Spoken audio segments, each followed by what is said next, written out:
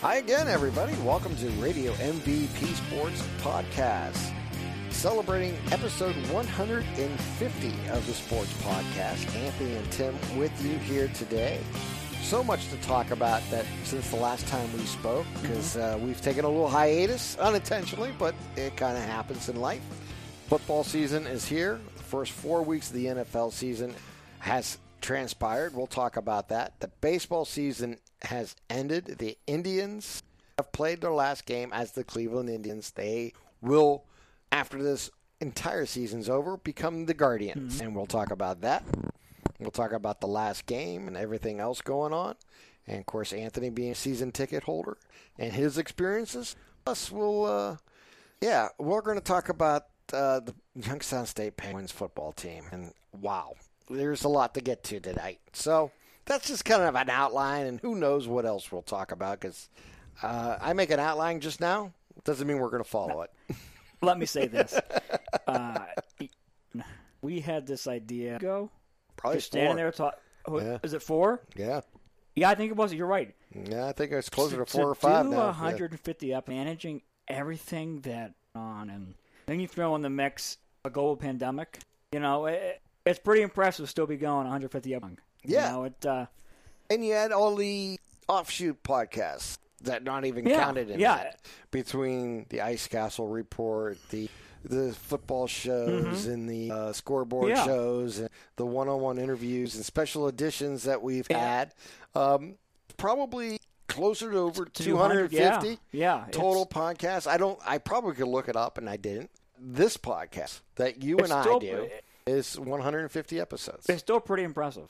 When you think about what our main objective was 4 years ago in March, 5 is coming March, to focus on Ohio sports, because we're passionate about. And being smaller markets, that doesn't have the national syndication, national hype about it. And, you know, it's impressive.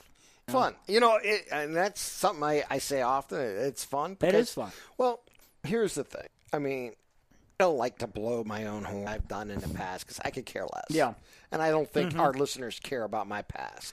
I've had the fortunate opportunity to do sports talk. I've had the fortunate opportunity to do sports broadcasting and on a lot of different levels. And I enjoy every moment that I get. Like last week when I got to do a Boardman-Harding game. Or when I go to Western Pennsylvania and do high school basketball or football or volleyball or whatever else I have the opportunity. It's really a recreational profession, as that makes the market changed so much in the last 25 from the day I began back in like 19 as an intern at WFMJ Sports today. Our market has shrunk tremendously. Big time. The opportunities to stay local changed. I've been in Cleveland. I've been in Columbus and other place. I've been home for a very long time again. And I'm not saying our market big enough, but it just doesn't supply the opportunities. No. So when I look back at what I have achieved, it surprises me to have the longevity I've had. You know, I was talking to Mark Means the other day, and I were talking about different things we've done. And, you know, Mark and I are the most experienced broadcasters in the area that do high school sports. You know, he was having fun with me. He goes, "You're the dean of the group." And I says, "I guess I am." I never thought of it that way. And not to blow my own horn, because I don't really care. I think I'm the least known of everybody, to be quite honest with you. And it doesn't bother me. People go, "Oh yeah, how long have you been doing that?" Really, you know? Yeah, they don't realize. Yeah, and I care less. And the story is never about me. When I do a game, the story is about the players and their event. It's never been about me, because I'm just a vehicle telling that story, whatever it may be, whatever game, whatever team that is being covered. And that's the way I look at it. And I never thought it's fun. It is a great challenge. And I sometimes wish I could put more time towards that skill set than I do. And sometimes I get upset with myself because I think, wow, I could have done a better job. And maybe I'm hard on myself. Maybe I'm not. I don't know. And I have a level of competency in what I do, and I know it'll do well. That brings us back to the podcast. When we did the podcast, is give us both an outlet. Gives me a creative outlet to do this again. Not trying to make it commercial, hopefully just entertaining. Yeah. Never try to make $1 off of this podcast. I hope to sometimes break even, but if it doesn't happen, it doesn't happen. I don't really care. It's not that expensive a hobby to have, to be quite honest. And we've had, little small snippets of sponsors and all of that. Yeah. But you know what? I don't pursue it that much. And if you ever want to donate to us, you can through buymeacoffee.com/radio. Simple as that. And you want to give $5, you want to give $3, you want to give $1, fantastic. You don't have to. And if you do, it's great. Simple as that. And it was just more of a volunteer type thing to help us, pay for the web page, which, This is more or less a therapy group now. Yeah. Well, we'll get back into what we're talking about. We already spent like 5 minutes here talking about stuff in part of our outline, which is normal for us because we haven't seen each other in a good 3-4 weeks. It's been a while. Yeah, and really, I don't think we've seen each other since the beginning of the NFL season. No. Maybe that was it. Maybe after the first weekend, yeah. And the Browns off to a 3-1 start. Big win last Sunday in Minnesota. An ugly win, but anytime you put it in the win column, that's a good thing. And that's important. You're going to have to win times. I don't care what team you are. You're not going to be flashy and playing your best football It's impossible for any team. Even Tampa Bay Buccaneers last year probably took almost 10 games before they found their stride. New England, all the championships they've won, they've had their amazing seasons where they were undefeated and everything else. But they also had their season where they only won 11 games, and they had a struggle. Not really struggle, but it wasn't as concrete going into the playoffs that everyone thought it would. And then, of course, they always hit their stride, and got a few breaks along the way. But again, that's sports. You have to have a break on the way. In professional sports, it doesn't matter how you win. In baseball, the National Football League, in hockey, in basketball, it doesn't matter how you win. A win still counts as a win. And the good thing about those playoffs, not a popularity contest. It's not an eye contest. These are the top best teams. They're in. There you go. That brings us right to the baseball playoffs. Yeah. I mean, look at the National League. Who in their right mind ever predicted back in March, March 31st when the season began, or April 1st when the season began, that the San Francisco Giants would win 107 games? I had them pegged as the third place team. I had them barely winning 85 games. Yeah. They blew that away a long time ago. And that's not shocking considering Gabe Kapler failed in Philadelphia. Well, I don't know if he wasn't great. Well, that's an and interesting... some of it is Philadelphia and their ownership and their, Yeah, that's an interesting question. And this is a really interesting question philosophically about coaches. Yes. You are graded 100% on your record. Yes. But not necessarily are all coaches graded equal. Yeah. Or have the right opportunity. There's only... It's like GMs. There's only 32 of these jobs. There's only 31 of these jobs. There's only 30 of these jobs, depending on what league you're, type scenario. So you have to take the opportunity that's in front of you. If you're offered the job, you're going to get it. Yeah. Oh, yeah. And then you're going to try your best to build it. Now, there are some coaches who are incompetent, prove that they can't do the job. And there's others who prove that, well, they're competent enough to do the job, but we can't give them players they don't have the resources, to win with. They don't have the resources, And sometimes they grow into it. Sometimes it's the second or third job. Perfect example would be Bill Belichick. Yeah. Bill Belichick in Cleveland had a losing record. He only had one winning season. Went to the playoffs. Every other year, he was a complete failure if you went by records. Today, everyone would consider him the best, greatest coach of all time. Exactly. Or one of the greatest coaches of all time. And especially of his era as a head coach. Would you time changes beliefs 100%. Oh, yes. But you look at the record in Cleveland, he was not a successful coach. Now, what it does show you is what the importance of an organization is to a team. Ownership. And that's what you were going back with Gabe Kapler at Philadelphia. Yes. The organization in Philadelphia, and they're still in that same boat. Yeah. They're just meandering because they don't know what they're doing. So I don't think any manager in Philadelphia can be successful today under its current leadership. I agree. And Terry Francona got fired from there. He struggled from there in his first. Yeah. That was years ago. That was a long time ago. Right. But I mean, look at them outside of Charlie Manuel for a stretch there in the late 2000s, mediocre. Charlie Manuel is the most successful manager they've had. Yep. You have to go all the way back to Dallas Green. Mm-hmm. Now, when Charlie Manuel was in Cleveland, I couldn't get him out of town fast enough. No. No. Now, he never had a losing record. But But the year he got fired, the team was in transition. Yes. And they weren't a good team. No. They weren't a good team.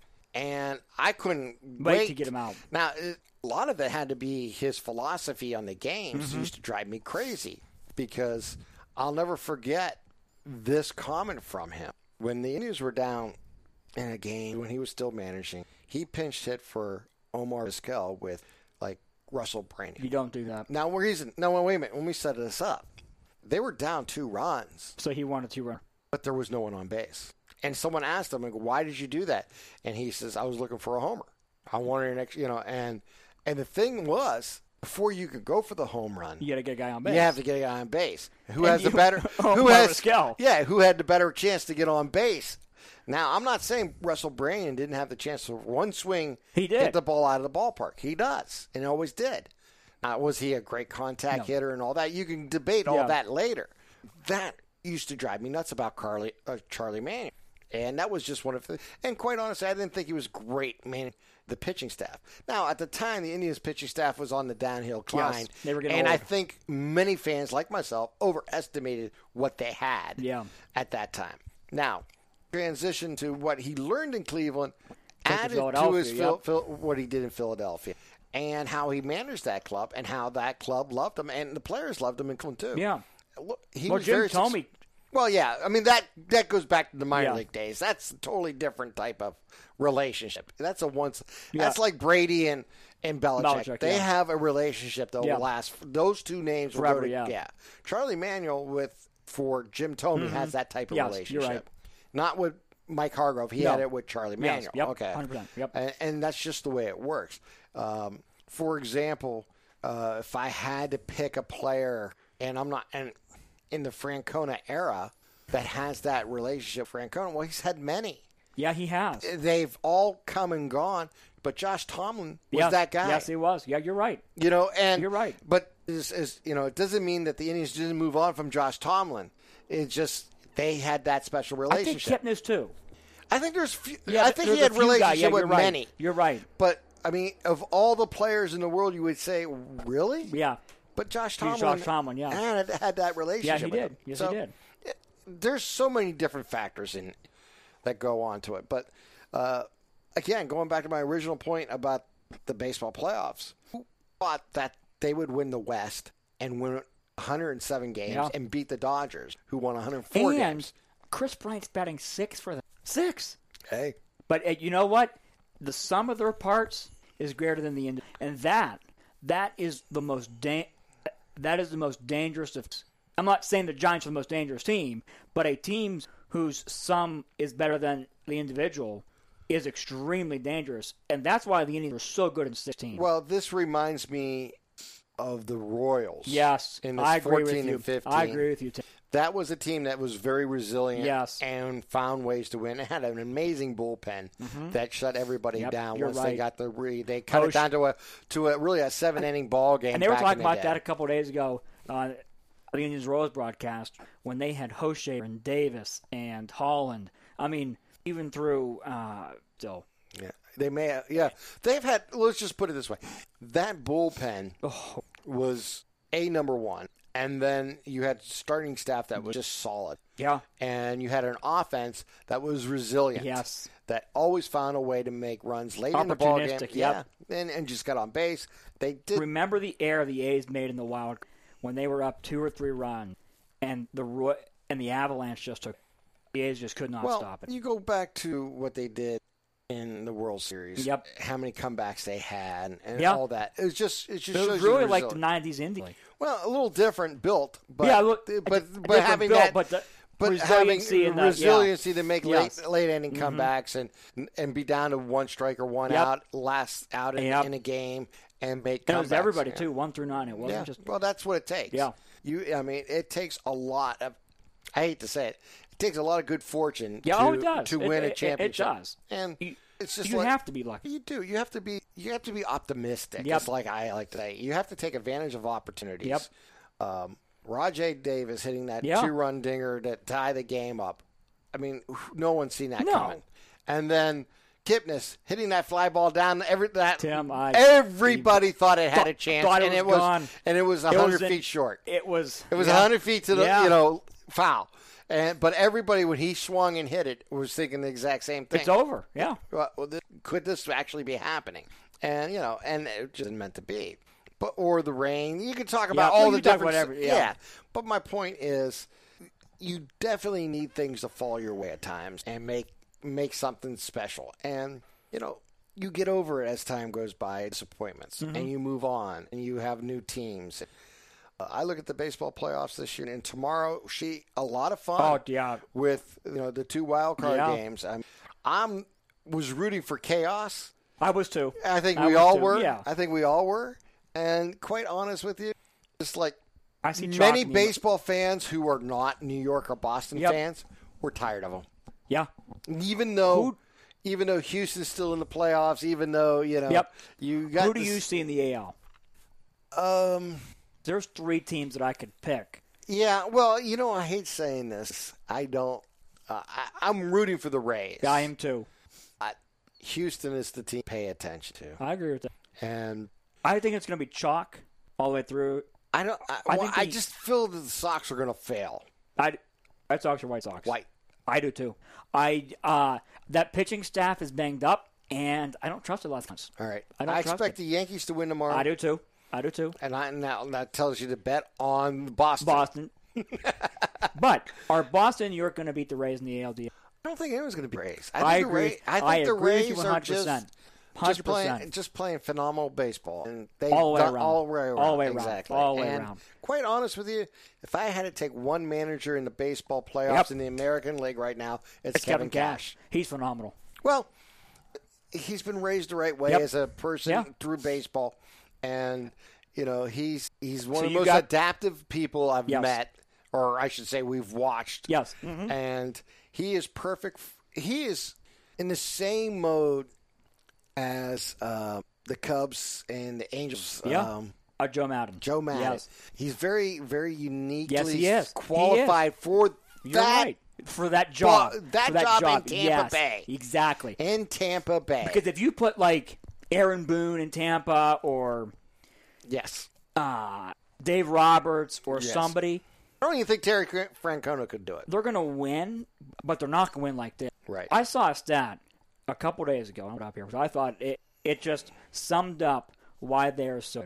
Maybe I don't have it. The Rays AAA team won the championship.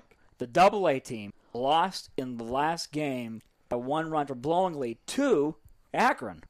High single A, they won it all. Low single A, they won it all. Well. And that is just showing the strength they've had in his organization. Well, it does tell you that they are finding players and they're putting them in positions to succeed. I'm not going to disagree with you there. However, job at the minor league level is to prepare a player for the next level. Mm-hmm. It is not necessarily to win. No. Now, winning is a byproduct of playing good baseball. And developing, yes. Just playing good baseball. And I think that's what you're I'm not saying you don't want to win a championship at any level. Of course you do. Yeah, you do. Of course you do.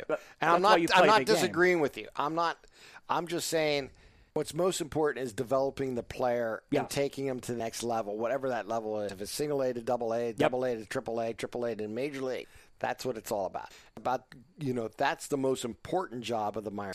Now, one of the side bonuses is you can show the development through trophies that the organization can achieve. And I'm not disagreeing with you on that at all. And I think that's important. I think when you get down to it, what's important is the development of players. And they are very good at identifying the players that they believe fit them. Yep. correctly. Mm-hmm. And that's where the Indians are really good at pitching and developing pitchers. They haven't been as successful as developing everyday Offense. players. Just everyday players. When's the last everyday player to come through the Indians organization? Lindor? I mean, that's... Yeah, no, you're right. And that's Jason Kipnis. Those three. 7 years ago. Yeah. Yeah, that was... Yeah. Now, I'm talking Yeah. about everyday Yeah. players. Yeah. Now, the Indians have traded for players like Reyes and Yeah. others. Don't get me wrong. Important. Naylor. Yes. There's players that they may have. Yes. And there's a lot of ways to build a team. But, I mean, You're right. Is Bradley... We don't know yet. I No, think we don't. We don't know. If And they don't know either, I don't think. No. Obviously, all the outfielders, we have no real belief, yes or no, on. I guess Except Zimmer. Miles Straw. Well, is the again, one. he was traded But- for. Okay. Okay. Yeah. I'm talking about came through the system. Like, for example, Zimmer has shown life here in the second half. Yes, he has. That he could be potentially an every. yes. And the Indians believed he could be yes. back in 2017 when he first arrived. So, because of injuries and Yep. setbacks, it's taken Yep. long to develop. Is he now getting back to that level? Again, Could be, yeah. there's a question mark. Yes. It's possible. But they haven't developed everyday players in the last 6-7 where you say, oh, that's the guy. That's the guy. Yep, you're right. And that's where, even though they've developed the pitchers, both Yes. in the bullpen and in The rotation. the rotation, and they have done a terrific job, and they're a pitching factory. Yes. And give them credit where credit is due. And baseball is about pitching. And Especially this time of year. well, it's first and foremost, if you have pitching, you're in any game. The reason why the Indians won 80 games is just because they had pitching, even though when They they lost the did whole rotation, yeah. Exactly. So they developed 3 young pitchers this year, and we've seen the development, of Eli Morgan. Yep. You've seen the development of a couple other players along the way. Cal Quantrill had the best ERA in the Right, second half, right. yeah. My point is, but more like Eli Morgan is more my interesting thing because he's through the system. Yep. Quantrill traded for, worked with, Yes, and you're exactly with right. the Indians. Don't get me at the major league level. You're Very exactly important. right. And they, he was excited when he got traded here for this reason alone because of their track record. My point is those homegrown players. Yes. Where the Rays are traditionally either they identify a player and trade for him. Yep. Or beat that's homegrown. Mm-hmm. And the Indians basically have the same philosophy, except the Rays have been more successful at a Everyday positions. whole 25-player Yep, you're right. team. And I think that's the difference. And Oakland's the same way. Yeah, they are. Look, it doesn't matter how you acquire the player, if it's through the draft or if Right, or it's, free if it's agency, yeah. international free agency or whatever the case may be. Okay? Like Jose Ramirez yeah. came through international. International, yeah. Yeah. So there's a lot of ways to identify players and bring them into yours. But in the last 6-7 years, the biggest disappointment is today Yep, players you're exactly right. have not been developed. Nope, you're exactly And right. They have peaked at a tweener, Yeah. a guy who is either a part-time player or as a guy who could go back and forth between play and major league. So Or they peak somewhere else. right, well then that Jesus happens. Aguilar, Yeah. once, but I mean, Aguilar had one really big season. He's had a couple decent seasons. And, he was you better know, in Milwaukee, yeah. Yeah. Once he went to Miami. Yeah, I'm not saying he's terrible. I'm just saying he had one peak season, and then see. I know Bradley. We don't know. No, we don't know Zimmer, yet. we don't know.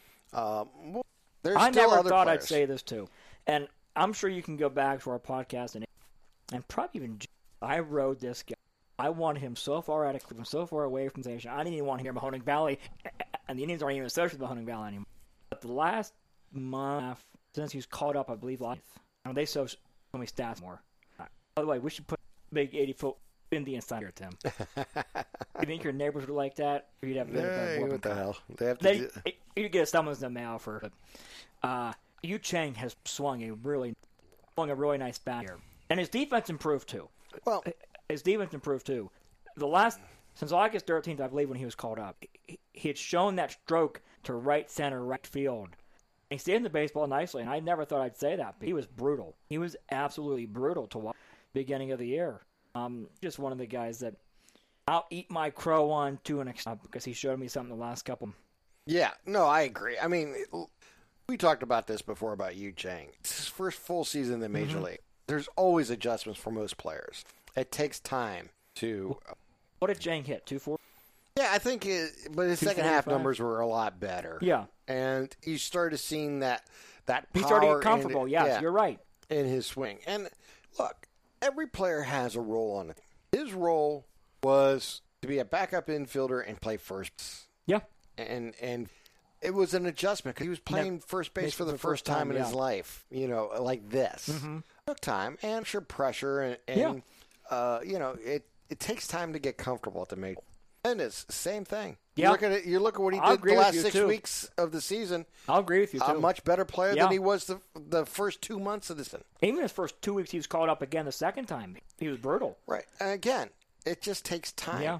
No one graduates Major League level unless you're a superstar and have success right away. They have their second baseman in the organization, right? I think what you do is you just mix and match? No, I think what you do is see what's available. And then you go from there. Like, for example, you just don't know what's going to be available in the market. You don't know what players you have that another player team wants. Yeah, right. Do you think about trading a starting pitcher you have, or you hold well? that I think you just have to wait and see what transpires. I mean, you can't predict this.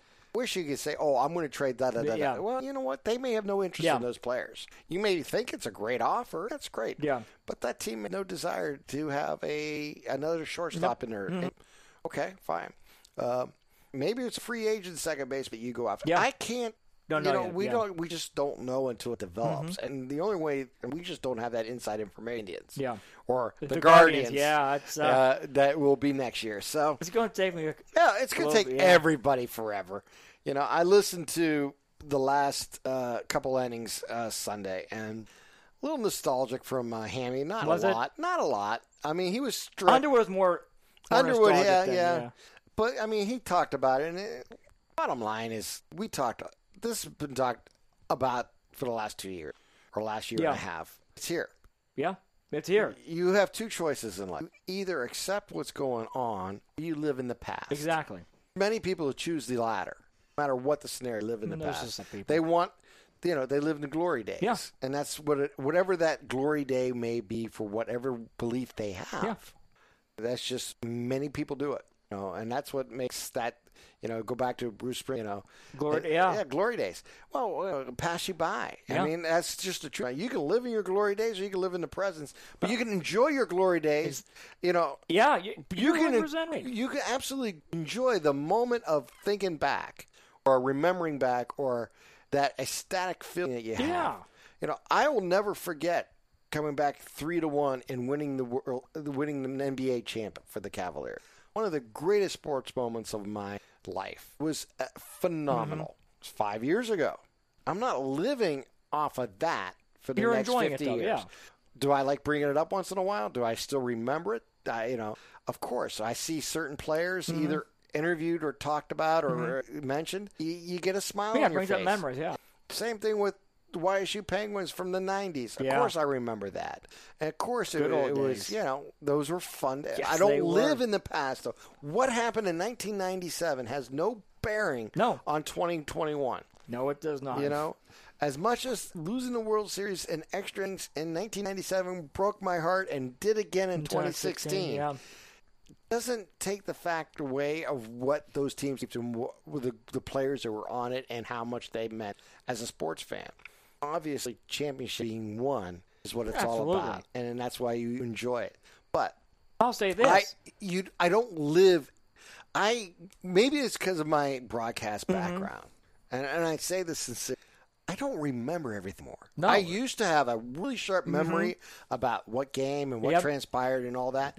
I've gone on to the next game so much of my life that I don't remember everything. I remember the highlights. Yeah. I remember some of the important, someone maybe talk about, I remember this, and I can remember the game. Yeah. But if you ask me to just talk about the game, I don't necessarily always remember it, even if it was last week, just because move on. And you can't live on what if and what happened. Be willing to accept what transpired and what hopefully will happen in the future. And as for the name change, I knew it was coming. I still have that same feeling about the Guardians as I did when we first mentioned Yeah, it. It's okay. I'm not a big fan of it. I'm not against it. It is a nickname. We move on. Exactly. And I think that's where, and look, you're right. You can either stay in the past, anything in life, or you can adapt with change. And I read a comment a couple of days ago, Tim. This person said they're done, never watching the Cleveland baseball team again. I think you said the same one. I've seen many people say this. That they're done. It's not the same. The history is all gone. And look, that history is always going to be there. You're right. Next year, on March 31st, at I'm assuming 4:10 when the first pitch is thrown out by Shane Bieber, I think it's the most obvious. Yeah. Who's going to. But Tito did say that maybe we need to take. Anyways, but next year at 4:10 against Kansas City on opening day, which is 176 away, by the way. I'm already counting down. It's not erasing Rajay Davis's home. Right. It's not erasing Tony Fernandez's home run at Baltimore to come back. It's not erasing Kenny Lofton in '95 dashing home from second base to score from second base against Randy Johnson to win that game in the Kingdom. That's staying there. That's staying there. And Matt Omer brought up a good point yesterday. Is two players, Nap LaJoy and I can't remember, but they never played. Played for the Indians, but people associate them with Cleveland. Right. And at the end of the day, Tim, they're still going to be Cleveland. Oh, sure. And that's the team that we love. Well, that's the team that you're going to turn on the radio. Again, you're 100% correct. I'm not meaning to cut you off. But I was just going to make, if you're of age, if you're 35 years old, you'll never forget 1995. No. When Art Modell took the Browns away. And Cleveland went dark for football for 3 years. You'll never forget if you were 12 years old, or if you're 25, if you're 55, you'll never forget that. Fortunate scenarios and how the city and the team and allied and got a football team back. Now, we could talk about that. There's a podcast that Andre Knott's doing all about that. It's phenomenal. All the information he's talking about I already knew, but it's great to revisit. It is great to revisit it, and it's great to see, the story of the Browns on a podcast. They do a fantastic job, by the way. If you haven't listened to it, Brownstown, get it.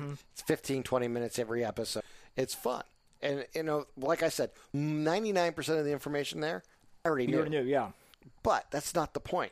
It does tell the story of the Cleveland Browns to from a certain time, from his vantage point or from that age vantage point to now, If you're 20 years old, you never knew the Browns before the expansion team. You're right. If you're 21 years old, you do not know that. You only knew the suffering of an expansion team and the mismanagement of the Browns. If you're older, you have memories from, I have memories from the 70s, 80s, and 90s. All right? If you were born in 1995, you don't have that. Right? And it's the same thing with the Indians. When you talk to the old-timers, and I say old-timers, people older than me, they're the next generation above me. Yeah. Who are 70 years old or 75 years old, who are baseball fans. Yeah. They're talking about the 50s and the 60s. Uh-huh. Okay? Those players I don't know. I know the names, and I know what they were. Exactly. I don't know them. The Indians, to me, if I had to put a date on the Indians, it's about 1974, 75, when Frank Robinson became the manager. That's really where my memories go back to. I mean, they were brutal. And I remember the Indians before, but I didn't know I didn't follow them on a daily basis. But that's when I became a baseball fan. But in 1975, I was 8 years old. Okay? It tells you everything. It all depends on the generation you were born in or you don't. Like, for example, if you're 21 years old and you're a baseball fan or a Cleveland baseball team fan or a Guardian fan, however you want to put it today, well, you know more winning than losing. Yeah, you do. You don't have any concept. You may have small memories of the early 2000s where they were not a very good baseball team. They rebuilt. And then when Shapiro rebuilt them. And he did a great job. And then he did a great job in Toronto. And Antonetti has taken it to another level since he took it over. And I'm not, my point is that you're living, say, the golden age, but you're living in a really great time to be a Cleveland baseball team fan because you have a team that competes every year. Well, I'm 30. When I was 14 years old, when we finished 81 and 81, that was a huge deal. Yeah. Because all I was thinking is, if you give me 9 more wins next year, I got a chance to compete for it. You know. Yep. And this is when you had to win a division to make that's the right. playoffs. That's right. Okay? Yeah. And I was thinking, you give me 90 wins, I'm going to be competing. Mm-hmm. Of course, it never happened. But that's where. Well, This is the difference in time period and understanding things. Things have changed. Things have changed completely. Baseball's totally different today than it was then. It was totally different than it was in the 60s. It was totally different than it was in the 50s. And yes, it's the same game, but the system changed and how everything has changed. So you have to adapt. The name has changed. The memories still remain the same. Yep, exactly. The fandom is still remain the same. Mine's still the same. It's just, marketing will be the key to this new name. If they market it and get people, get the information out to people for a reasonable price, a reasonable way that attracts people, they will do it. Look, now, if you want to say the new logo sucks, well, I can't disagree with you. It's a baseball with a G on it with wings. I agree. It's amateur.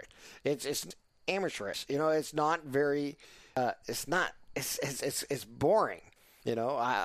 Chief Wahoo's a much better logo. Yes. Than that. Why they didn't use the bridge, I don't know. Maybe they couldn't get the rights to that. Yeah. I don't know.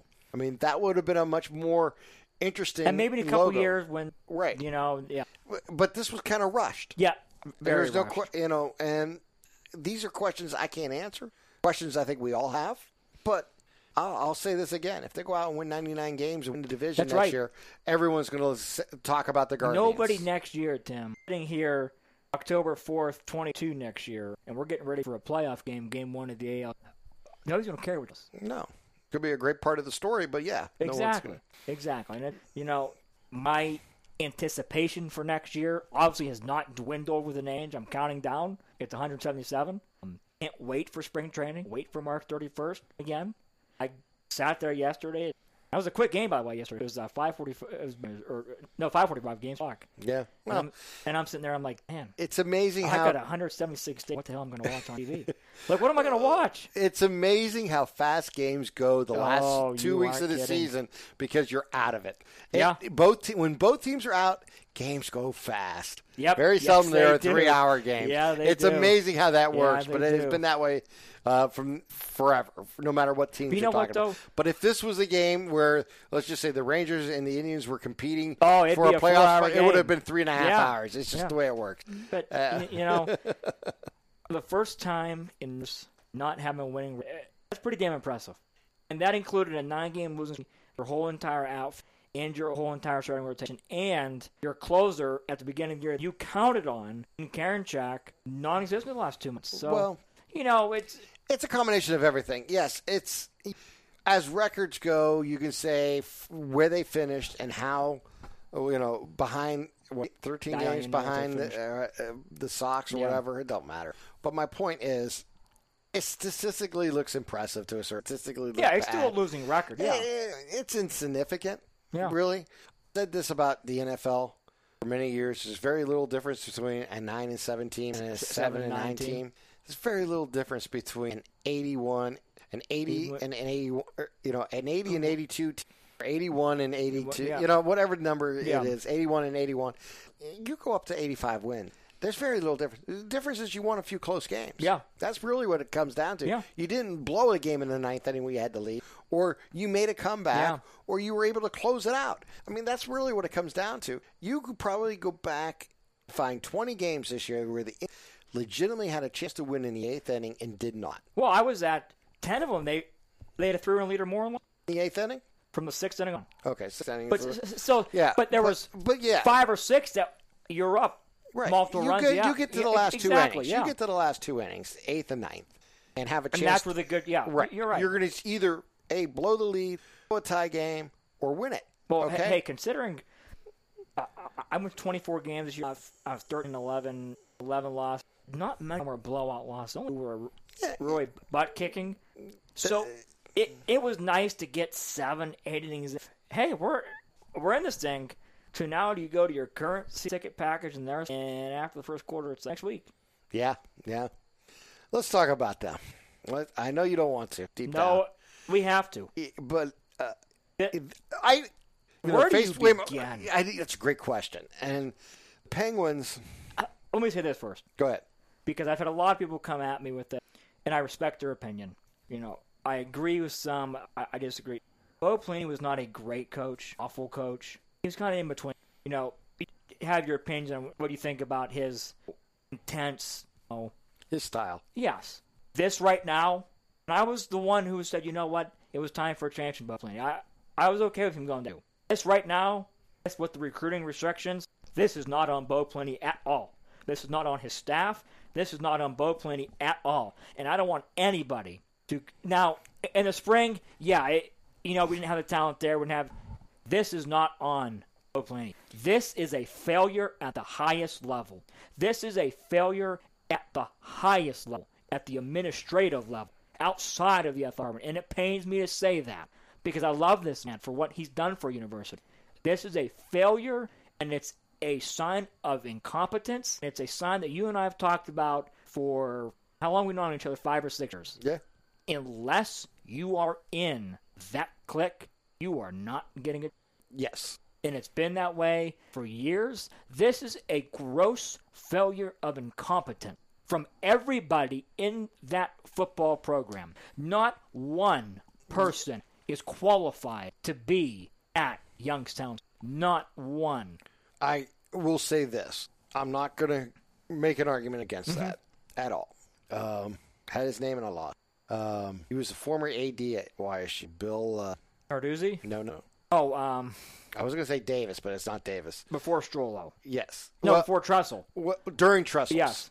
Before Tressel took over. Yeah. He was the last AD who had vision for this program, for all the programs. He had vision for the football program. He's the one who put people in the stands again, in a sense, for finding Jim Tressel. Yeah. Trying to build a basketball program, though it failed during his time period. He had a small run. Was it Joe Malmesser? Malmesser, that's it. Joe Malmesser. Thank you. Mm-hmm. I'm terrible at names. But he may have been the last AD who had visions for YSU. And I'm like, big visions. Well, recognized talent. Yep. And tried to. Now, it was also part of the basketball failure after Rice got fired. So, he has to take some of that blame. But needless to say, every time the basketball program gets straightened out, usually what happens is that coach leaves. Yeah. So who knows if that's going to happen in the future here or not. Yeah. But that's a different story. To go on to what you're saying. For the football program, ever since Jim Tressel left as the head coach, the program has been on a steady. It did have a rise during the Pelini years, early years. Yes, he inherited some of the players. Yes, he brought in his own players. It was his I'll team. Say this too. It was his team that got to the finals. Yes. Okay. Mm-hmm. It was his team that challenged him for playoff spots. It was his team that failed a couple times. Like you said, you can talk about the personality. You can talk about the style. You can talk about anything. Was he successful here? Yes. Was he ultimate successful here? Well, you can debate that. You can say how successful is successful. Mm-hmm. I will say this. If he was still the coach at YSU this last 2 seasons, we wouldn't be experiencing what we're experiencing now. I agree with that. And that's my only... And I was the complete opposite of belief coming into the spring season. Like I said before, I really want to give... You want to I want to give him a chance to fail. Not me. No. And succeed. But last week was such an embarrassment. To go to the Union Dome and get completely shellacked. Not even in the ball game from the first play on. No, you were done after the first. Yeah, just completely shellacked. I'm not surprised by that. By the way. No, I'm not neither. I hate saying it because you see the writing on the wall. Here's the thing. This coaching staff is unable to make any in-game adjustment. And I don't know if that's a combination. Now, I'm going to give them a small out. Okay. And the small out is this. And I don't know if it is Phillips unable to find quality assistants, or B, the university's not supporting the program enough to bring in quality. Now, that's a good question because Tressel had that same problem at times. Yeah. But he also was able to bring in a lot of coaches that we never thought would be at YSU, even for a short period of time, and then move on. And maybe it was just a gap for that coach. Snyder, yeah, there's many of them. But my point is, and he developed some of them too. Well, look at Mike Prefer from the Browns right now. Right. My whole point is just that. You have to have the ability. Now, the only problem I have with YSU going forward, if this season falls apart like it probably hate being negative, but it probably you're being optimistic compared to Biba. Go ahead, I'll finish. Well, you get the rest of this season to play. So if it falls apart as bad as I expect, here's the problem, YSU still has 2 more years on his contract. Yeah. YSU cannot buy him out. Nope. They don't have the facilities to pay him off and bring in another. I don't think he has the where enough to say to the university, I'm leaving. You don't have to pay me. I will move on, and you can start over. I don't think he has that ability. Or will some donors step up and pay off part of his salary for it? I don't know. No. I was worried about this hiring from the very beginning. Yep. Because I just thought it was a big jump. Sometimes that works. Jim Tressel was a big jump. Jim Tressel was a huge jump. He was a quarterback coach. But, boy, I tell you what, he was impressive that he talked to everybody. And Jim Tressel is a great communicator. And he has become just that as a president of the university. He's done a phenomenal job. Jim Tressel can sell me right now that it's snowing outside, and I'd believe him. Yeah, well, my point is the man is very good at whatever he's achieved, wanted to achieve, he has been very successful at. The problem is that everyone believes you have to get from the same tree. Yep. And the one time we did not go through that tree was Bo Pelini. We had more success with Bo Pelini than we did with this tree. Yes and no. Would you say Haycock was successful? Haycock's first from 2001, 2007, yes. Because, mind you, in 01 and 02, yeah. 02 is below 500, but 01, 05, and 07 won at least 7 games, and in 2 of those years won 8. And in 05 and 07, or 05, he won a share of the Gateway Conference, got passed over because they lost to Northern Iowa that year. Yeah. And mind you, 2001, they didn't get into the playoffs because they lost to Marshall, a top 25 Marshall team, and Byron Leftwich last minute. Yeah. YSU had to lead that game. Yeah. And, Well, let me say this. I would say this, too. Haycock had an up-and-down career issue. The last 3 years of his career was really down. And there's rumors that he wanted to adjust and go to a spread, and the higher-ups were kind of no. We don't know. We can't say yes or no to that. I don't know. Best recruiter was Eric Wolford. Offensive line and quarterback play and everything, Wolford was there. Defensively... My question to you is, was that Montgomery doing it? I'll say this, because Think about this. I was not a Shane Montgomery fan until he left and Brian Chris took over. And it's not a shot at Brian Chris, because he is a qualified Division I at this level coach. But I've changed my tune on Montgomery. Well, I think a lot of people he's a hell of an offensive mind. Wolford knew where to go get the offensive linemen. Well, I'll give this. And we have Wolford put a decent coaching staff together. Yes. He did. Except for the defensive side of the ball. Exactly. Except for defensive side of the ball. And that's what killed him. Yes. The defense let him down, or he probably... No, the defense let him down. That's what it was, a downfall of his coaching stint at Youngstown State was the defense. Because his quote that everyone will all remember is, we didn't score enough points. That's right. And that was the problem. 3, that was the problem with him, is that he didn't want to stop anybody. All right. Now, when Wolford left, you got Pelini, and Pelini kept part of that staff. Yeah, he did. And he molded it into his own staff, what he was available to. And up and down. But for the most part, a very successful. 15, if they beat Illinois State, they lost that game by 2. And if they don't have a complete meltdown in the fourth quarter against North Dakota State with a 10-point lead, they win that game. They go to the playoffs in Bo Pelini's first year. Let me say this. Bo Pelini's career at Youngstown State was similar to what he had in Nebraska. There were games that he could have won, that he should have won, that he lost. And there were games where he shouldn't have won, that he won. Exactly. Yeah. Very similar. I mean, say whatever you want. I think his coaching career between those two schools are very much similar results. And from 2011 to 2000, and 17. You can look back at one or teams. The biggest problem he had, in my opinion, is Montgomery left. Yep, and he did not have Brian Chris was not with him. That's the hardest part when you're at this level. Do you have the budget to replace somebody? I mean, Shane Montgomery was here, 7 years? From Wolford first. So from 2010 to 2017. Yeah. So, 18. I think it was at least 7 seasons. It might have been 8. 17 was 18 7, was 8. first year, yeah. Well, here's, obviously that they were paying him a decent level during that time. And then finally, offer came and it was just too good to take. You have to take it. I don't blame anybody. Just like Pelini. You could stay at Youngstown State, be a head coach LSU, making $250,000. You could sign a 3-year contract that's going to pay you $5 million. Yep. That was a pretty easy decision on that level.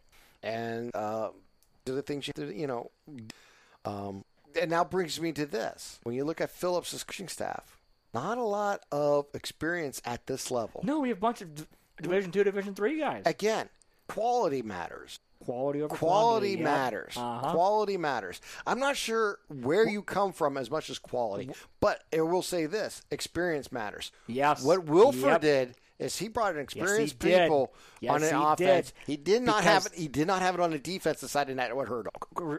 Remember, and what was when he Bo? hired Shane But wait a minute. We go one more step further. What was the difference between Bo and Wolford? Well, Bo's a defensive guy. Yeah. Yeah. Now you could say the defense had its up and downs at Youngstown, and it's had in his career. From 18 on, it was kind of. Well, even his career has been up and down as a defensive coordinator and a defensive coach. I mean, there were times where LSU was great, and there was times, he was a linebacker coach in the NFL, this and that. You can talk about the different levels of Pelini, success and disappointments.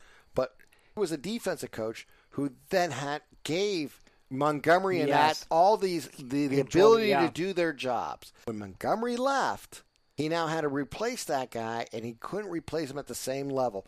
And that's when a head coach has to put more emphasis on time on other parts of the game. But he got comfortable with it, Excuse me.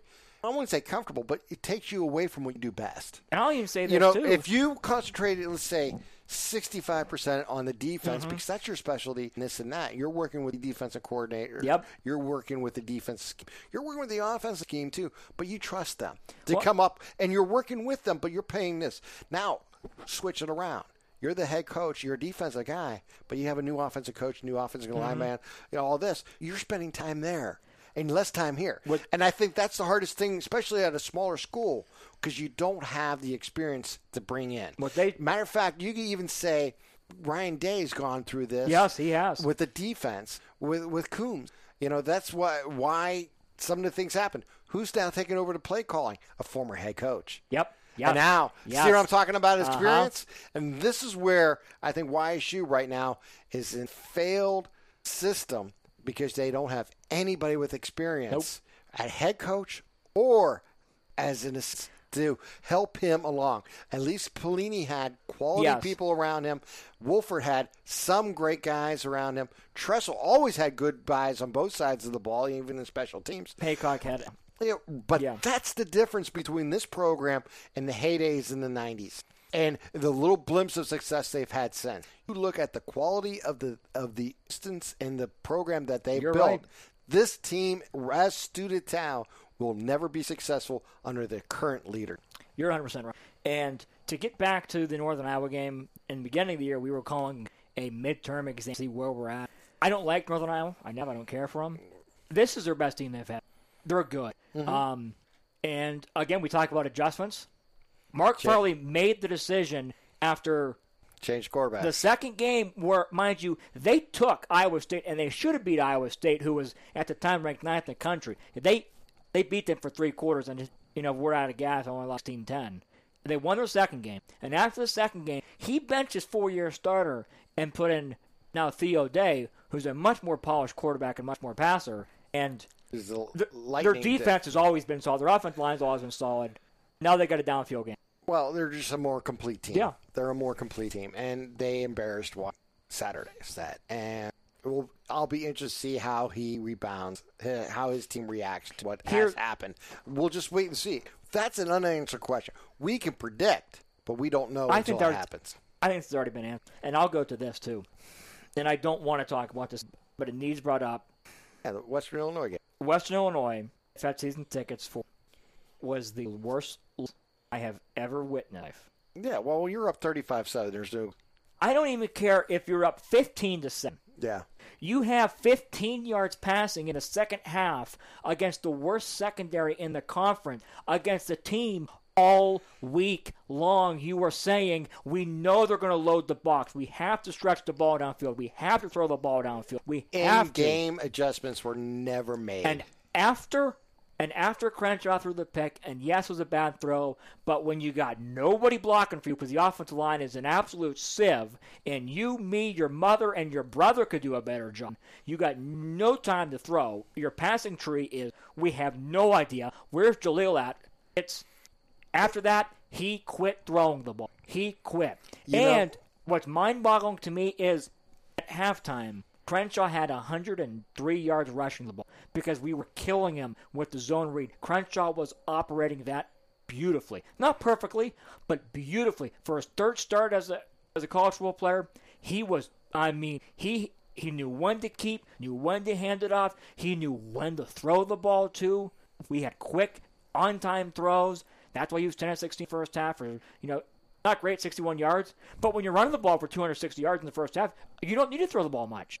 And then after that, it's rushing. We didn't go back to it. Now, yes, the loss of Christian Turner, but lose 35-7. Just look completely clueless. I mean, you were clueless, and I'm okay. I'm okay with the 4th down and 1 call to go for. I'm okay with that. Because remember in the spring we were saying he's fair catching everything. He's punting on 4th and 1. You're right. Because we weren't going to stop him if they're at our 20-yard line or if they're at their own 1-yard line. We weren't stopping them. I never get upset when you make a correct decision. The only problem I have, do you make the correct call to give your team the best opportunity? I like that play call. Because when the game is on the line, you have to get the ball in your best player's hands, right? That's what I'm going to say. And your best player, we all know, and everybody knows, is Jaleel McLaughlin. It was a play. He scored a 35-yard touchdown on him that Phillips is still standing there going, well, maybe he shouldn't have scored. Bullshit. As you always say, you take the touchdown when you get the touchdown, and it's on your defense to man up and get a stop within their mouth. So don't tell me, well, maybe he shouldn't have scored. No, I'm sorry. I'm never going to tell number 8 to pass up a touchdown. It's a cop-out anytime you say you scored too soon. That's just my opinion. I've said this for years. You have 4th and 1. You're on a play that you were killing them on the whole game. That's on your offline. Yeah. That's on your buddy. On your buddy that you retained and his crony's son that have no qualifications to be there. Well, you got beat. You got manhandled in a time because YSU up until that play was showing signs of moving the ball, taking time off the clock. They still had timeouts. By the way, he didn't. He went to the locker room with timeouts, which I will never understand. Never understand. Yeah. Up until that play, we were moving it. And McFadden's been, just get me to the 33-yard line, and I'm going to go trust McFadden because this year he's been clutch. Again, not disagreeing at all. No problem going fourth. No. No problem with the play. Nope. Execution was bad. Terrible. Question is, did you rebound after that? No. That's the problem. See, that's the hardest thing. Worries me, though. Here's the hardest thing, is when you have failure in game, you have to rebound immediately. And I'm not sure this team can do that. Last year, you and I think we both agreed they had a win over South Dakota. They were coming back the next week. We sat here, and we said, pack Stambaugh as much as we can, as social distance as we can. For North Dakota, we're feeling good after blowing out South Dakota. And then that game got canceled late Thursday. No game that week. So now we're off. We go on the road to Western Illinois the next and completely collect 2 special teams touchdowns. We blow a 10-14 point lead. I think it was 19 point. No, I think it was a little smaller. But still, we blew a double-digit lead in the second half to a bad team. And again, this year, had a bye week after Michigan State. You can say what you want about Michigan State. That Michigan State team's a good team. I didn't expect to win. No. But you had a bye week again, came out, and you put that on the table. Then, this week you play Missouri State, who, by the way, is the 14th. They're going to kill you. Maybe, unless a miracle happens and Jeff Ryan and Tamron Smith are down. Then you play at Indiana State, who's awful, but right now we're the worst team in the conference. You can't. I understand. And then you have a bye week. Yeah, again, and we got you to can play run the South whole Dakota schedule, State. Anthony. It doesn't really matter. I'm not saying that they have the ability to win. We already know that chances are, the way they're constructed, probably will not win games, if any. How many do you think they're going to win again? I don't think they'll win. They within 10 points of any team. Wait and see. I don't think, probably no. Quite honest with you, I expect a complete collapse. I do too. I expect a complete collapse. You can't lose at home the way you did to Western Illinois. Not to anybody, but especially to the worst team in the conference. Well, that's my point. That you knew, you said all week, this is what they're going to do, and they did the same thing. Anthony, I got to listen to part of the pregame last week going into the Northern Iowa. And what did he have to say? Very seldom do I listen to a pregame, and I just happened to be driving around, so I had the opportunity to have it on. Without, quoting it and having it all in front of me. Basically, I don't know without saying without saying it, he basically said, I don't have the offensive line. Well, guess whose job that is wait a minute. And he prefaced it this way. Northern Iowa, they're phenomenal. And he was talking about, and he goes like this. What they do is they reload the offense and defensive line. They have more players. Every year someone's coming in. He's right. He goes, they're sophomores. When they become senior and graduate, there's a sophomore coming up into their system. That is true. And that's what they've done for many years. And he says, and that's our goal. And without saying it, but saying it, he threw his own offensive line under the bus there. Well, and that's his boy that he retained. But still, you're right. Right. It's not the coach. It's the players. Yeah, he threw under the bus there.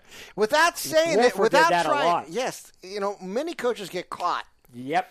And they don't. Maybe they're too honest at times for their own good. And this is where the senator and Tressel used to be really good at answering a question without answering. Yep. And it used to frustrate many people in the media and all that. But it's Tressel speak. Well, that's coach speak. Yeah. There's times where, and like I said, I was listening to that, and I go, I'm not disagreeing what he's saying, because some of it's true. He's right. There's facts there that he's saying But he just threw his players under the bus. But he just threw his own players under the bus into this game. And gave him the excuse saying, well, we just don't have the talent. We don't have the talent to compete. Well, and it was surprising to hear that. And again, I don't think he's a bad person. He's not a bad person. And he's a nice guy. He's a nice person. He cares about this job. What I think is, I think he absolutely. I've never met a coach once that didn't believe he's preparing their team. I found coaches that are disappointed, frustrated, and can't figure out what they can do and trying to best manage under a tough situation. I don't think he's in a tough situation. I think he's overmatched. Yes, completely. And more overmatched than what I think we had. It's kind of, I hate saying this, and this is a really bad comparison. The name I'm thinking of is John Stroya. Now, are you familiar with that one in basketball? I am not. John Stroya is unfortunately maybe the worst Division I coach of all time. John Stroya thrown to the wolves by Wyeth. It wasn't his fault that he was overmatched. Like I said before, if you're offered a job, you take it. Yes. And John Stroya replaced Jim Clemens as head coach at YSU. Jim Clemens for 2 seasons, and he was kind of cleaning house, trying to build a program.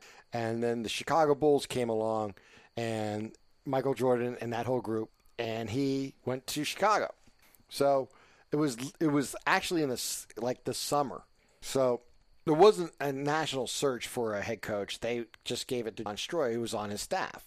Well, he had a mediocre first year. I think they, were like 5 or 7 games under 500. I mean, it wasn't horrible, but it wasn't great. There was nothing to write home about. But under the circumstances, he might only won 10 games that year. But my whole point is, I don't remember exact numbers, but overmatched. Well, they extended his contract by 3 years. Oh, God. And in the process, I think over those 3 years, he won 10 games. Okay? It was just completely overmatched. And then once he was let go, Dan Peters came, rebuilt the program, and had that run in the in the 90s where they were quite successful, and Robic took over from there. You could go into, this is probably way before you were even born. Okay, but my point I is, remember Rovic. yeah, but John Stroya is just overmatched. Wrong person for the job, and they extended him when they went cheap. They just didn't care about the basketball program. And Still don't. Well, yeah, that's a whole different story. But my point is, I'm afraid Phillip might be in that category just matched. Oh, I think he's overmatched. Yeah, and if that's the case, we haven't seen bottom yet. You haven't. And that's the hard part. I mean, I don't want to think of what bottom could be. From 1989 to 1993, John Stroya had a career record at Youngstown State head basketball coach, 29-81. 89? 29-81. Oh my God, that's terrible. Now Jim Clemens, like I told you, cleaned house, was here for 2 seasons. Wasn't much better. He was 12-44. He literally cleaned house. He was trying to build a program from the ground up, and he was here for. Now, Jim Clemens replaced Mike Rice because Daly was hired in between, but unfortunately, the cancer returned and he passed. So he never coached a game for Youngstown State. Mike Rice, prior to Jim Clemens, was 75-60, and the most successful coach of the Division I years. Now, granted, Don Roselli was only 1 year at Division I, but won over 500 games. Not even comparable a success. But I'm just using that as an example. I am concerned the YSU football program could be headed towards a John Stroya type era. Finish my thought quickly. This week remaining is 14 points of anybody. Probably not. All right, I can't talk about YSU anymore. We'll talk about them in the future. Real quickly, hard to believe that we're an hour into this podcast, and I'm just mentioning now, but the Browns are 3-1. Mm-hmm. Baker Mayfield maybe played one of the most mediocre games ever. Most impressive part about that is they won. It was a team effort. Mm-hmm. It was the defense that came through. It was the special teams that came through. It was the running game. It shows you what a complete team can do because the most important person on the field is your quarterback. Yep. And when your quarterback doesn't deliver the ball properly, you usually lose ball games. You get blown out. You just lose ball games. But, you can get blown out in the process. They found a way to win a game and dominate that game, even though your quarterback, in my opinion, played a subpar, and I'm being kind, game. He mentioned it after the game. If you've seen the game, in the fourth quarter, they had the 14-7 lead. They tried to run out the clock. They ran the ball twice. No problem with it. Third down and about 6, maybe third down and 5. It's a make or break game. You make the first down, you're going to run out the clock in the game.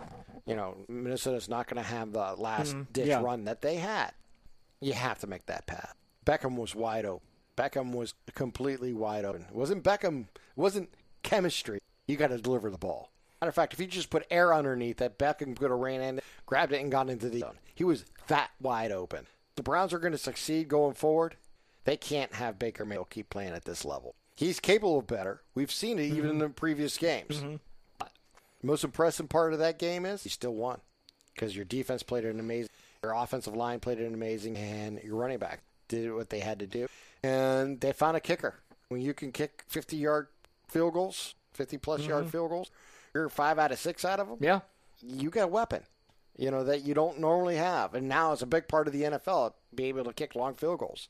So, yeah, they're 3-1. First half, you break the season down in quarters. No, there's 17 games, so the last quarter has 5. Yep. I know it makes no sense mathematically, but that's just the way it has to work. A solid B for the first 4 games of the season. And a game that you probably, again, could have beat Kansas City with better play on the road in Kansas City to open up the season. A game that you probably should have won. Again, if Baker played a little bit better in that game down the stretch, may do win. That's where the Browns are at. Can they get Baker Mayfield to play at the highest level to start winning ball? You can still win a championship with an average, above average quarterback, but you have to have a dominating defense. You have to have a dominating game and a dominating offensive line. Very similar to what your Denver Broncos did in the last year of Peyton Manning. Peyton Manning was not terrible. Same Peyton Manning he was terrible.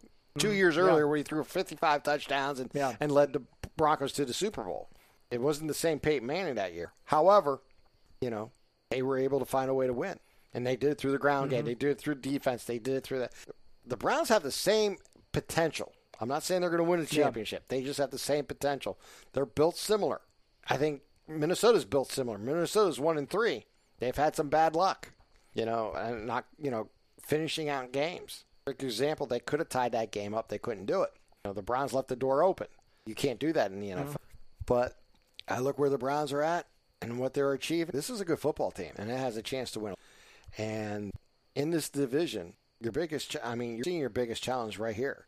It's Baltimore, and it's going to be an upcoming Cincinnati. That Cincinnati team is offensively. It can score points. It has playmakers. It's going to be fun to watch this division. And as for Pittsburgh, they're just getting old. Your quarterback's old. Enough said. I mean, they are what they are.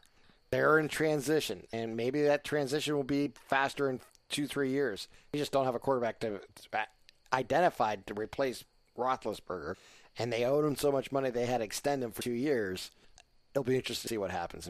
I was going to say, football season ended for me last time I left Danboss Stadium. That was it. I was done. I started counting down the baseball season next year. And skipping right over basketball? Watch Holy Cross. YSU will be terrible. But, yeah, basketball season's coming. Holy Cross should be, and that's become a standard now. It's pretty impressive that while I was in school, we're just hoping not to lose by 50 every year. I mean, it's kind of, hey, what's going on up there? You never know. So, yeah, October 25th we start. We're looking forward to that. Football season ended from last week. It's done. It's over. Done, over.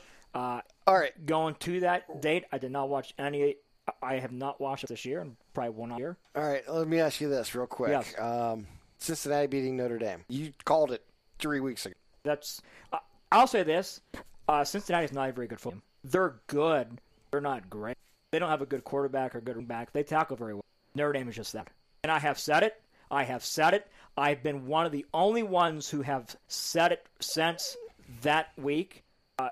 That's a terrible football team that has talent, is so poorly coached. Nobody wants a minute. What if I told you? He's got to go. What if I told you that? And I'm just throwing this scenario. I don't think this will happen, by the way. It was a perfect fit for USC. Who? Good. He can go on top 10. I'm just saying. Think about it. It'll be. I have never seen a team. I agree with you that. I don't want to get on a rant because I've given up on football. I really have. Like I'll watch YSU and that'll be it. Like I don't care. But I don't care.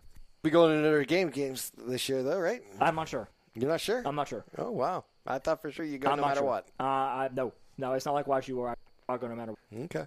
I'll go to YSU and boo Phillips. Yeah, I'll boo Phillips. I'll still root to win, but I know to win. But I'll still go. It's everything that I said that after everybody was celebrating a national championship win over mighty Florida State. I'm not saying this will ever happen, but let me just fantasize here and just say USC comes and takes Kelly away from Notre Dame. Does Notre Dame even think about Luke Fickell? I think they would be stupid not. But think about it. I don't know if Luke Fickell would take that job. I'm just saying, does Notre Dame look Fickell has raised Cincinnati to the Big 12 now. Remember, they're going to the Big 12. Oh, yeah. So he's in a Power 5 conference without Texas, without Oklahoma. Your best team you got to beat every year is Oklahoma State. Well, they're in the same. They're the same conference they're in now, basically. Yeah. Then. You got West Virginia. Yeah, so you got to. I mean, no, I'm just being realistic. If Luke Fickell is smart, he stays there and has an Oklahoma type run in the Big 12. Yeah. Who's going to beat them consistently? It's a great point. It's a great point. You should I wanted to get your thought. Here are my 3 names. Okay. If you could replace Kelly tomorrow or right now. Yeah. Right now. Who would those be? Number 1. Not in any particular order. Yeah, no order. Pat Fitzgerald.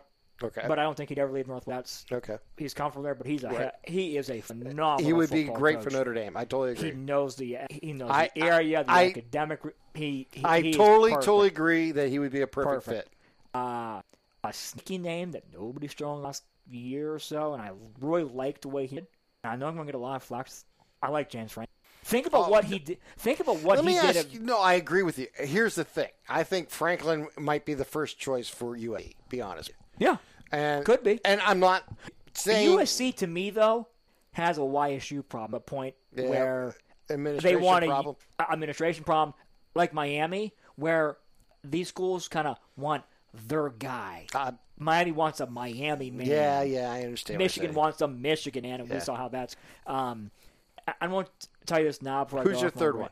Fickell, Fitzgerald, and Franklin. I think the job he did at Vanderbilt. Let me ask you this: what about Campbell from Iowa State? No. So I think he'd be a great fit. No.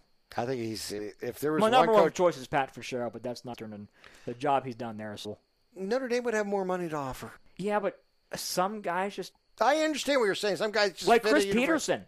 You know, Yeah. he had Oregon and USC and UCLA, and he had, and he's like, you know what? I'm good at Boise State and Washington. That's what I wanted at Notre Dame before, you know. And look, It's a I difficult wanted Brian job. Kelly. Yeah. I wanted Brian Kelly at Notre Dame. I think Brian Kelly, truth of the matter was the right choice when he got there. Yeah. He's just been there, 15 years? It was 2010. So it's time 12, to move on. 13 years. Time to move on. Yeah. I mean, it just everybody has a shelf life in sports, no it's matter who growing you stale. are. Oh, yeah. Well, I just think, Brian Kelly I can see Brian Kelly in. I mean, it would be interesting to see a former Notre Dame coach go to USC. Yeah. I think that's an interesting storyline. I don't think it'll happen.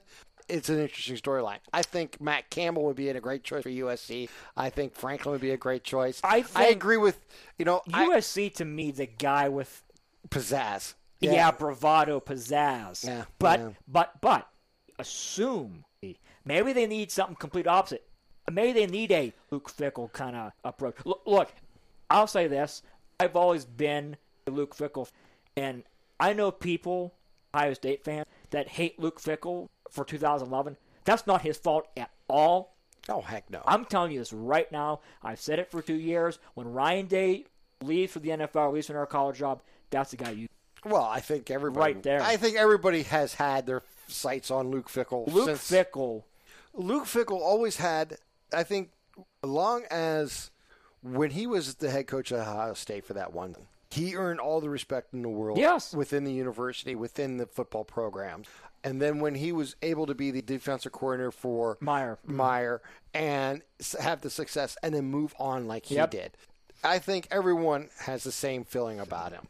If he ever could come back, they would take him in a heartbeat. And I don't know if that's in the cards. Yeah.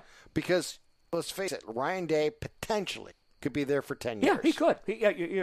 Maybe he just says, you know what? Right.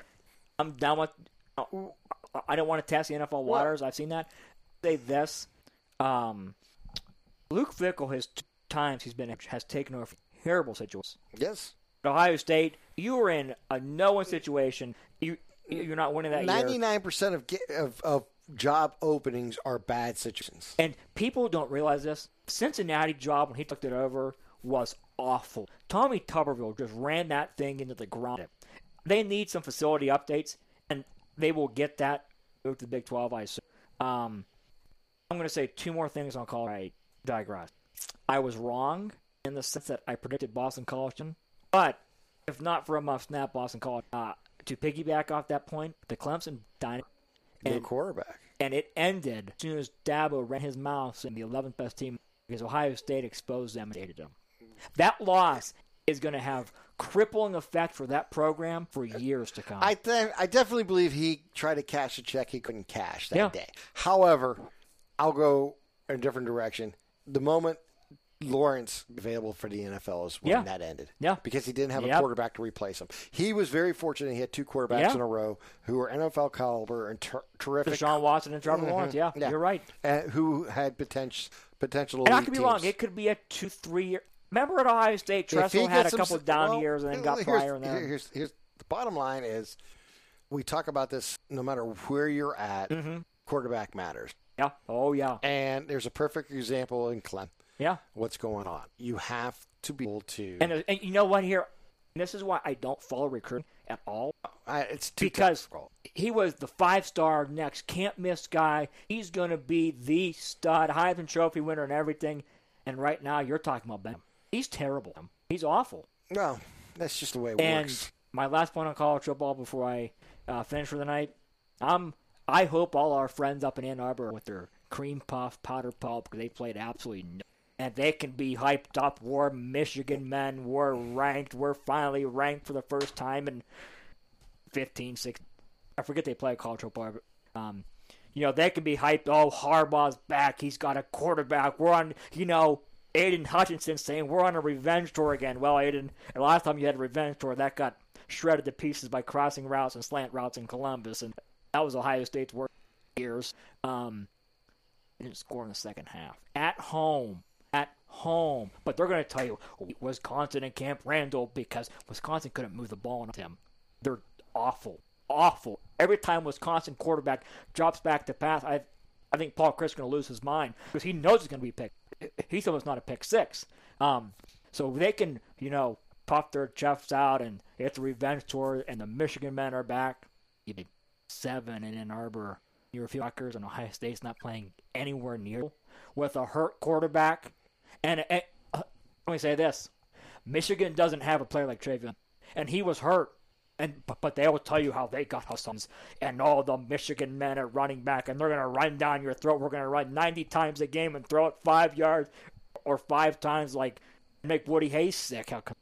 Look, that's great. You can puff your chest out. We beat Western Michigan, and we're going to have a maze out, and we beat Washington, who couldn't move the ball on Montana. No respect to Montana. Don't think people in Columbus forget. Michigan said last year, and then Ryan Day says he's going to 100 on them. And don't think for a second for the next 100 years they will forget last December.